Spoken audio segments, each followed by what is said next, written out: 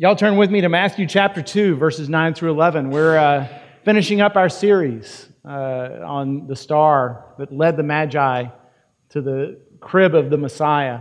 Yesterday, I got to celebrate with my own family. Actually, we went down to where I'm from, out in the country, and Friday night, we hung out with my immediate family, my brother and his kids, and my mom and dad, and then yesterday with all the extended family.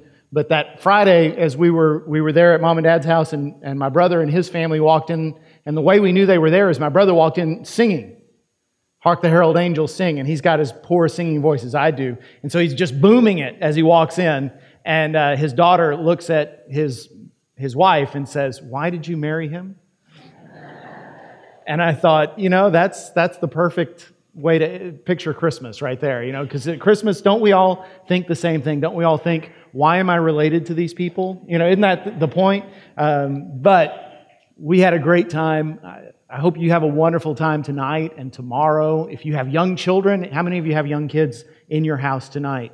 My prayers are with you. I remember being there, and I remember how hard that is. By the way, just as a public service, if you need a last-minute Christmas gift, our staff counselor, Larry Renetsky, his book, Healing Grace for Hurting People, is for sale for $10. That's his cost. You can grab one on your way out. Or you can take a picture in front of our big Christmas tree and give it to your friends and say, "Here's your present. This is us right here." But as we look at the Word of God today, finishing up our series, if you were with us, we've been talking about the wise men. And you also know that a lot of the things we've heard and seen in Christmas pageants, in Christmas carols, I love the song "We Three Kings" as much as anybody, but it's incredibly biblically incorrect. There weren't three of them as far as we know. The Bible doesn't actually give us a number. There were probably many more than three. And they weren't kings at all. They were magi. The technical term is magi. And that's a reference to what we would call a sorcerer, enchanter, a fortune teller. People who, according to the law of Israel, were not even allowed to exist in Israel. And yet, they were the ones who came to visit the Messiah, to worship at the feet of Jesus, when the religious elite 5 miles away in Jerusalem didn't even leave their beds, didn't even leave their homes to come and worship God's only Son. And they followed this strange thing in the sky that they described as a star. We don't know exactly what it was. I've been sharing with you a theory in a book that I've read recently that it was a comet. And we'll talk a little bit about that. And the reason for that is a comet actually does some of the things, or all the things that Matthew describes in Matthew 2. It fits the description. It's plausible. Whether you accept that or not is not really important. It just kind of helps us picture what actually happened. We also saw how last week the Magi had come hundreds of miles. They knew this child had been born in Israel. They knew he would rule the world. They knew he was a blessing from God to the world. They didn't know where to find him in Israel. And so Herod, the king of Israel, consulted his religious authorities, and they told him, find him in Bethlehem. And so that's where they went. But how would they find the child? How would they find the exact spot? So let's pick it up with verse 9 of chapter 2. After they had heard the king, they went on their way, and the star that they had seen when it rose went ahead of them until it stopped over the place where the child was. When they saw the star, they were overjoyed. On coming to the house, they saw the child with his mother Mary, and they bowed down and worshipped him. Then they opened their treasures and presented him with gifts of gold, frankincense, and myrrh. So there's a lot of details here I want to talk about, but there's one main one I want to spend my time on. Let's look at a couple, though, first. First of all, how did a star stop over a house? I've always wondered that. Maybe you've wondered it too. Maybe you've seen movies where you see this spectacular thing in the sky, and there's like a spotlight shining on this one house, and there's angelic music playing, and it's sort of like, it's bathed in heavenly light. I don't think that's the way it happened. It might have. But I think if it happened that way, everybody in Bethlehem and the surrounding area would have come to see. And the scriptures tell us there was hardly anybody there. So one way we can picture this, if it was indeed a comet, comets, when they turn perpendicular to the earth, they have a tail and they can be pointing down. So there's a picture there you can see of an actual comet and what I'm talking about. So if you can picture, one way this might have happened is as the wise men, the Magi, came into Bethlehem, perhaps they saw the star which up till now had looked very different. Now it was pointing downward and maybe directly over a particular house. on the horizon, and they said, that must be where it is. And they went to that house, and that's where Jesus was. Notice the gifts they brought. They brought 3. This is where we get the idea of 3 wise men, but there were actually 3 gifts. Gold, frankincense, and myrrh. Gold, appropriate for a king's crown. Frankincense, which is what a priest would need to offer worship within the temple, the sanctuary of God. And myrrh, which is what the family of a martyr would need to prepare his body for burial. Jesus was our priest. He stood between us and God and made us right with Him. Jesus was our sacrifice. He gave His life for us. And Jesus is and will be our King forever. King of a world where there's no war, there's no violence, there's no hatred, there's no sin. So these gifts were entirely appropriate. I don't know if the wise men knew what they were doing or if they just brought the best they had, but it was perfect. And as some have pointed out, right after this, Jesus' family, who were very poor, found out they had to flee to Egypt because the king wanted to kill the child. So what could a poor family have used to finance a journey to a distant land?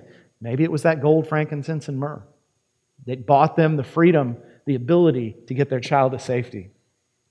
But here's what I want to focus on today, and that is that word overjoyed in verse 10. When the Magi saw him, they were overjoyed. This is an interesting word that Matthew uses because in Greek, it's kind of a redundant word. They rejoiced exceedingly with great joy.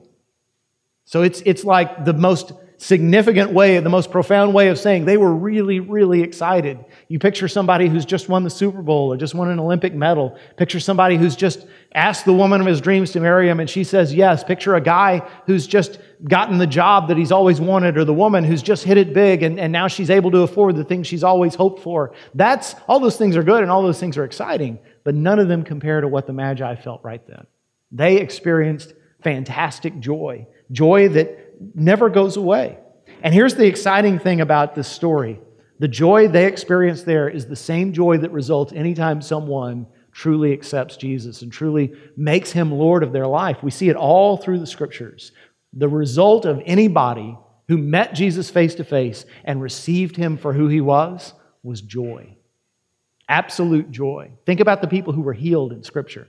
They rejoiced in their healing. And Jesus would often say, hey, keep this quiet. And He had His reasons. He had His reasons to avoid publicity. He said, don't tell anyone what happened to you. None of them followed His advice, by the way. They couldn't help themselves. They went out and told what they knew. They spread the news. I think about Zacchaeus. When we were in Sunday school growing up, we sang that song, Zacchaeus was a wee little man. A wee little man was he.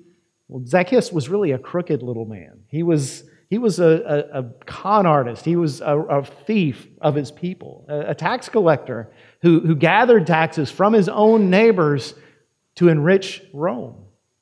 And yet when Jesus came into his life, he was totally changed. One of the first things he did was said, I'm going to take half of what I own and give it to the poor. And with what's left, I'm going to pay back everybody I've ever cheated 4 times what they gave me, what I took from them. Now, why did he do this? Did he think I have to do this to impress Jesus, to earn the favor of God? No. Jesus had already said, I've accepted you. By entering His house and eating with Him, Jesus was saying, you are mine.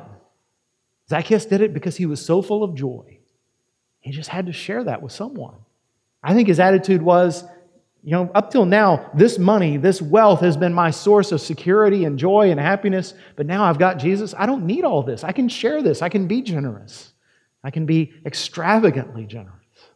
I think about Peter coming home after a long day on the Sea of Galilee, catching absolutely nothing, and Jesus coming to him. And at the end of the story, Peter is falling on his face before Him, rejoicing. I think about Paul, a religious fundamentalist, a terrorist, a narrow-minded bigot. And Jesus comes into his life and he becomes the apostle of grace. Because of him, we know that God accepts us no matter who we are. A man whose very life was bound up in winning Gentiles, people he used to despise, into the kingdom of God.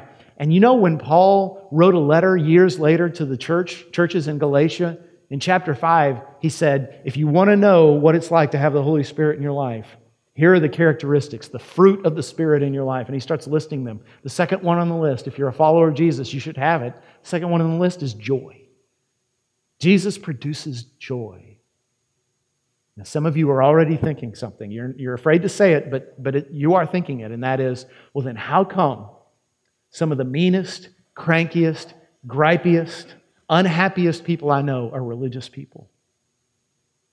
Can I get an amen? Come on, we're in church. Is it true? Yes, it is. I have a friend who once said, you can always tell an evangelical Christian because they're always mad, and I think it's because they're afraid somebody somewhere might be having fun. Sad but true. Why is that? Well, maybe a lot of them aren't really saved. That's not for me to know. That's between them and the Lord. But I think deep down at heart, a lot of us, maybe most of us, don't really understand what joy is. We get it all mixed up in our heads with what the world calls happiness. Happiness is a good thing. Happiness is what some of you are going to experience tomorrow morning when you wake up your parents before dawn and you see that big mound of presents under the tree. Happiness is what you experience when your child is born, when something happens that's exactly what you hoped it would be. That's happiness. And that's a good thing, but it doesn't last. That present you're so excited to get tomorrow, guess what? It won't bring you that happiness every day of your life, the rest of your life. But joy never goes away. Joy is regardless of circumstances. You can be weeping at the tomb of a loved one who you know you're going to miss terribly and still have joy. You can find out from the doctor that you've gotten some dread disease and still have joy. Joy is regardless of circumstance. The best description of joy I've heard is from Dallas Willard, an extremely smart Christian. He said, joy is not the mere sensation of pleasure. It is a pervasive, constant, and unending sense of well-being. The best way I can understand the difference between joy and happiness is this. If you have kids, if you've ever tried to raise children, and if you're raising them now, here's the best parenting advice I can give you. Don't try to make your kids happy. That is not your goal as a parent. If you try that, you will fail, and you will fail miserably. And not only will you fail, you'll also create a monster. We will hate you for what you've done to your child and what that child does to the world. But if on the other hand you say, my job as a parent is to provide my kids with what they need, to make sure they always know they're safe. They're never going to wake up and say, I wonder if Dad's going to sell me to slave traders today. I wonder if Mom's going to feed me or not. No, to have that sense, someone is in charge of my life who loves me and cares for me and is going to provide everything that I need. Give them a sense of direction. Let them experience the good and the bad in life. Let them experience the consequences of bad choices. Let them experience disappointment, and it's okay. But to know that if I go to your football game and you never get off the bench, I'm still proud of you. To let them know, if you fail at school, I'm still going to call you my child. If you're 45 and still living at home, I'm going to be upset about it, but I'm still going to love you, okay? That's a sense of well-being, that your children know someone has my best interests at heart and is steering my life in a direction for my own good. And that's what God does for us, and that's the joy we should have. And you might say, listen, I'm a Christian, but I don't have that kind of joy. I believe all the stuff in the Bible, but I don't have that joy. I'm discouraged. Life defeats me. Well, here's what I'm going to do for you for the last few minutes of this message. I want to go through something that I learned a few years ago. The psychologist Frank Lake, a Christian man, he was trying to discover what it was that brought Jesus so much joy. Because if you look at the life of Jesus, you think, of all people who lived on earth, this ought to be a man who had no joy in his life. He was poor from the day he was born. Last 3 years of his life, he was essentially homeless. He was rejected by his own people. He was disappointed, he was humiliated, he was physically abused, and ultimately rejected and murdered. And yet, this is a man who was constantly joyous. People aren't drawn by the thousands to someone who feels sorry for themselves. Jesus didn't. Jesus projected joy. How could he do it? He was just a man like us. How did he do it? And Frank Lake discovered these 4 things Jesus had that brought him joy that you and I can have. He called it the cycle of grace. So let me go through this quickly. He said Jesus, first of all, had acceptance. Jesus knew he was loved by his Father. Remember the day that Jesus was baptized by John the Baptist in the River Jordan. As he came up out of the water, he heard this voice from heaven say, "This is my Son who I love. Listen to him." Later on, a few years later, when Jesus was on his way to Jerusalem to give his life for us at Calvary, he went up on the mountain of transfiguration. He heard the very same thing. "This is my Son who I love. Listen to him. God made sure Jesus knew, and Jesus made sure he knew he was accepted by his Father. So it didn't matter if all the world rejected him. The most important person in the world had accepted him, and that was enough. Do you have that knowledge, that sense that I belong to God and he accepts me as I am? He won't leave me that way. He's going to change me. He's going to grow me. But even in all my flaws and all my sins and all my ugliness and ridiculousness, he accepts me as I am and loves me. Do you have that? He also had sustenance. Jesus took care of his own soul. He knew you can't just go through life pedal to the metal 100% of the time. And Jesus was a busy man. He was constantly hounded by people who were around him, asking for him to teach them, for him to heal them. He was constantly in demand, and yet he would often get away by himself. He would sneak away from the crowds. Sometimes his own disciples would hunt him down and say, what are you doing out here by yourself? And Jesus would say, I have to be with my Father. If Jesus needed that, how much more do people like us need it? How can we think we can just wake up in the morning and drink a cup of coffee and we're ready to go? You need sustenance. You need to feed your soul. And the food comes through the Scripture. The Word of God feeds your heart, feeds your soul, changes your mind. But it also comes through serving others. You take the time to meet somebody else's needs without expecting anything in return, and it feeds you. You take the time and the generosity to give away the blessings God has given you financially, and it feeds your soul. You sing to the Lord, whether it's here in church or in your car or in the shower or wherever you are. You sing a song of praise to God, and it's going to feed your soul. Even celebrating the good things God has given you is a way of feeding yourself. And you may say, well, I'm just not a very spiritual person. I try reading the Bible and I just get kind of lost in all the terminology, and I can't really serve others, and I'm just not good at that kind of thing. Can't I just show up in church once in a while, you'll feed me and everything will be good? Would you go to a restaurant once a week and that's the only time you eat? That doesn't work. See, here's what I've discovered. And I love this. I got to a point in my life a few years ago where I came to recognize I couldn't just go on having bacon cheeseburgers and Dr. Pepper every day. It just didn't work anymore. God bless that 15-year-old metabolism. It was long gone. So I discovered I had to eat good food. Well, good food at first isn't quite as appealing, right? But you gain a taste for it. And I've learned to like just about everything that's good for you. Not quite. Kale, I've still got a problem with. But I put spinach in my smoothie. It tastes fantastic. I eat salad with grilled chicken on it. It's wonderful. You gain a taste for what really feeds you. And you can do the same thing with the things that feed your soul. It just takes persistence. It just takes the recognition that, yeah, it's good to go fishing. It's good to watch a football game. It's good to sit in Netflix for a while, but that doesn't feed you. That's bacon cheeseburgers. And your soul needs what feeds you. Gain a taste for it. Acceptance, sustenance, the cycle of grace also includes significance. Jesus knew that he was here for a reason. He wasn't just living. He wasn't just biding time. He wasn't just earning a paycheck. Jesus had significance. He had a sense of purpose. The word significance, the first four letters are S-I-G-N, which spells sign. And I think that's significant in itself because Jesus' life pointed to something bigger. He pointed to God. And we're meant to have a purpose in life that points to something bigger than ourselves. If all you're about is your favorite athletic team and your favorite store and your favorite political party and your goals and your dreams, you're not going to have joy. But if your life points to something bigger than you, if you have significance, a purpose.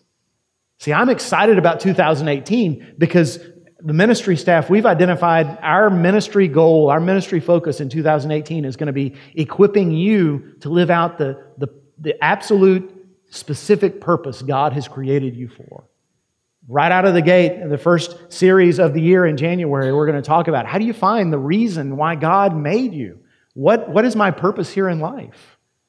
But in the meantime, just understand this. Jesus said, you are the light of the world. A city set on a hill cannot be hidden. So let your light shine before others so that they would see your good works and glorify your Father who's in heaven. You're supposed to live in such a way that you point others to Him. And that brings your life significance. And that significance brings you joy. And then finally, Jesus had achievement. In that cycle of grace, he had achievement. His life accomplished something. And I want to make something clear. When we talk about accomplishment, we often think of different things. We think of making money. We think of achieving fame, success. And those things are fine. Nothing wrong with them at all. But Jesus didn't have any of those things. Jesus never wrote a bestseller. He didn't write anything. You know the only time in the Bible Jesus is pictured writing is at the feet of that sinful woman who was about to be stoned to death. And we don't even know what he wrote in the ground. Jesus didn't start a college. He didn't win any elected office. He didn't lead an army. He never made money. He wasn't on the cover of a magazine. He had some popularity for a while, but it went away whenever he would say something difficult. By all the metrics of success that we have today, metrics of achievement, Jesus failed. And yet, he had the most significant achievement of all. He saved people's souls. Hebrews 12:2 says that for the joy set before him, he endured the cross. For the joy set before him. Why did he have joy going to the cross? Because he knew, this is my life's work. This is what I've come to do. If I do this, if I go through with this, if I don't chicken out, millions are going to be saved. And that's why, with his last breath, he could say, it is finished. I've done it. Now, all these people can be saved. See, you can invest your life in a lot of things, and you can achieve a lot of things, and you should be happy about the things you achieve, but you'll never achieve anything greater than investing in the life of a fellow human being, blessing somebody who's hurting, mentoring somebody who needs direction, sharing the salvation you've received with people who don't have it. That's a life of significance. That's a life of achievement. That's a life of joy. I don't know if the Magi understood any of this when they were kneeling before this baby and presenting their gifts. I don't know how much they understood of what this child would be. I know that they knew this was a child sent from God, that this child, because he was in the world, everything was going to be different from now on. I know that when they saw him, they were overjoyed because they knew our lives had been changed. And I expect to see them in heaven someday. Here's the thing. They pursued Jesus, and he brought them joy that doesn't fade away. Will you pursue Jesus? Will you chase after him? Truly, not just believing in him with your head, but chasing after him with your heart and your life. And experience joy that the world cannot take away. That's my wish for you. That's my hope for you this Christmas and beyond.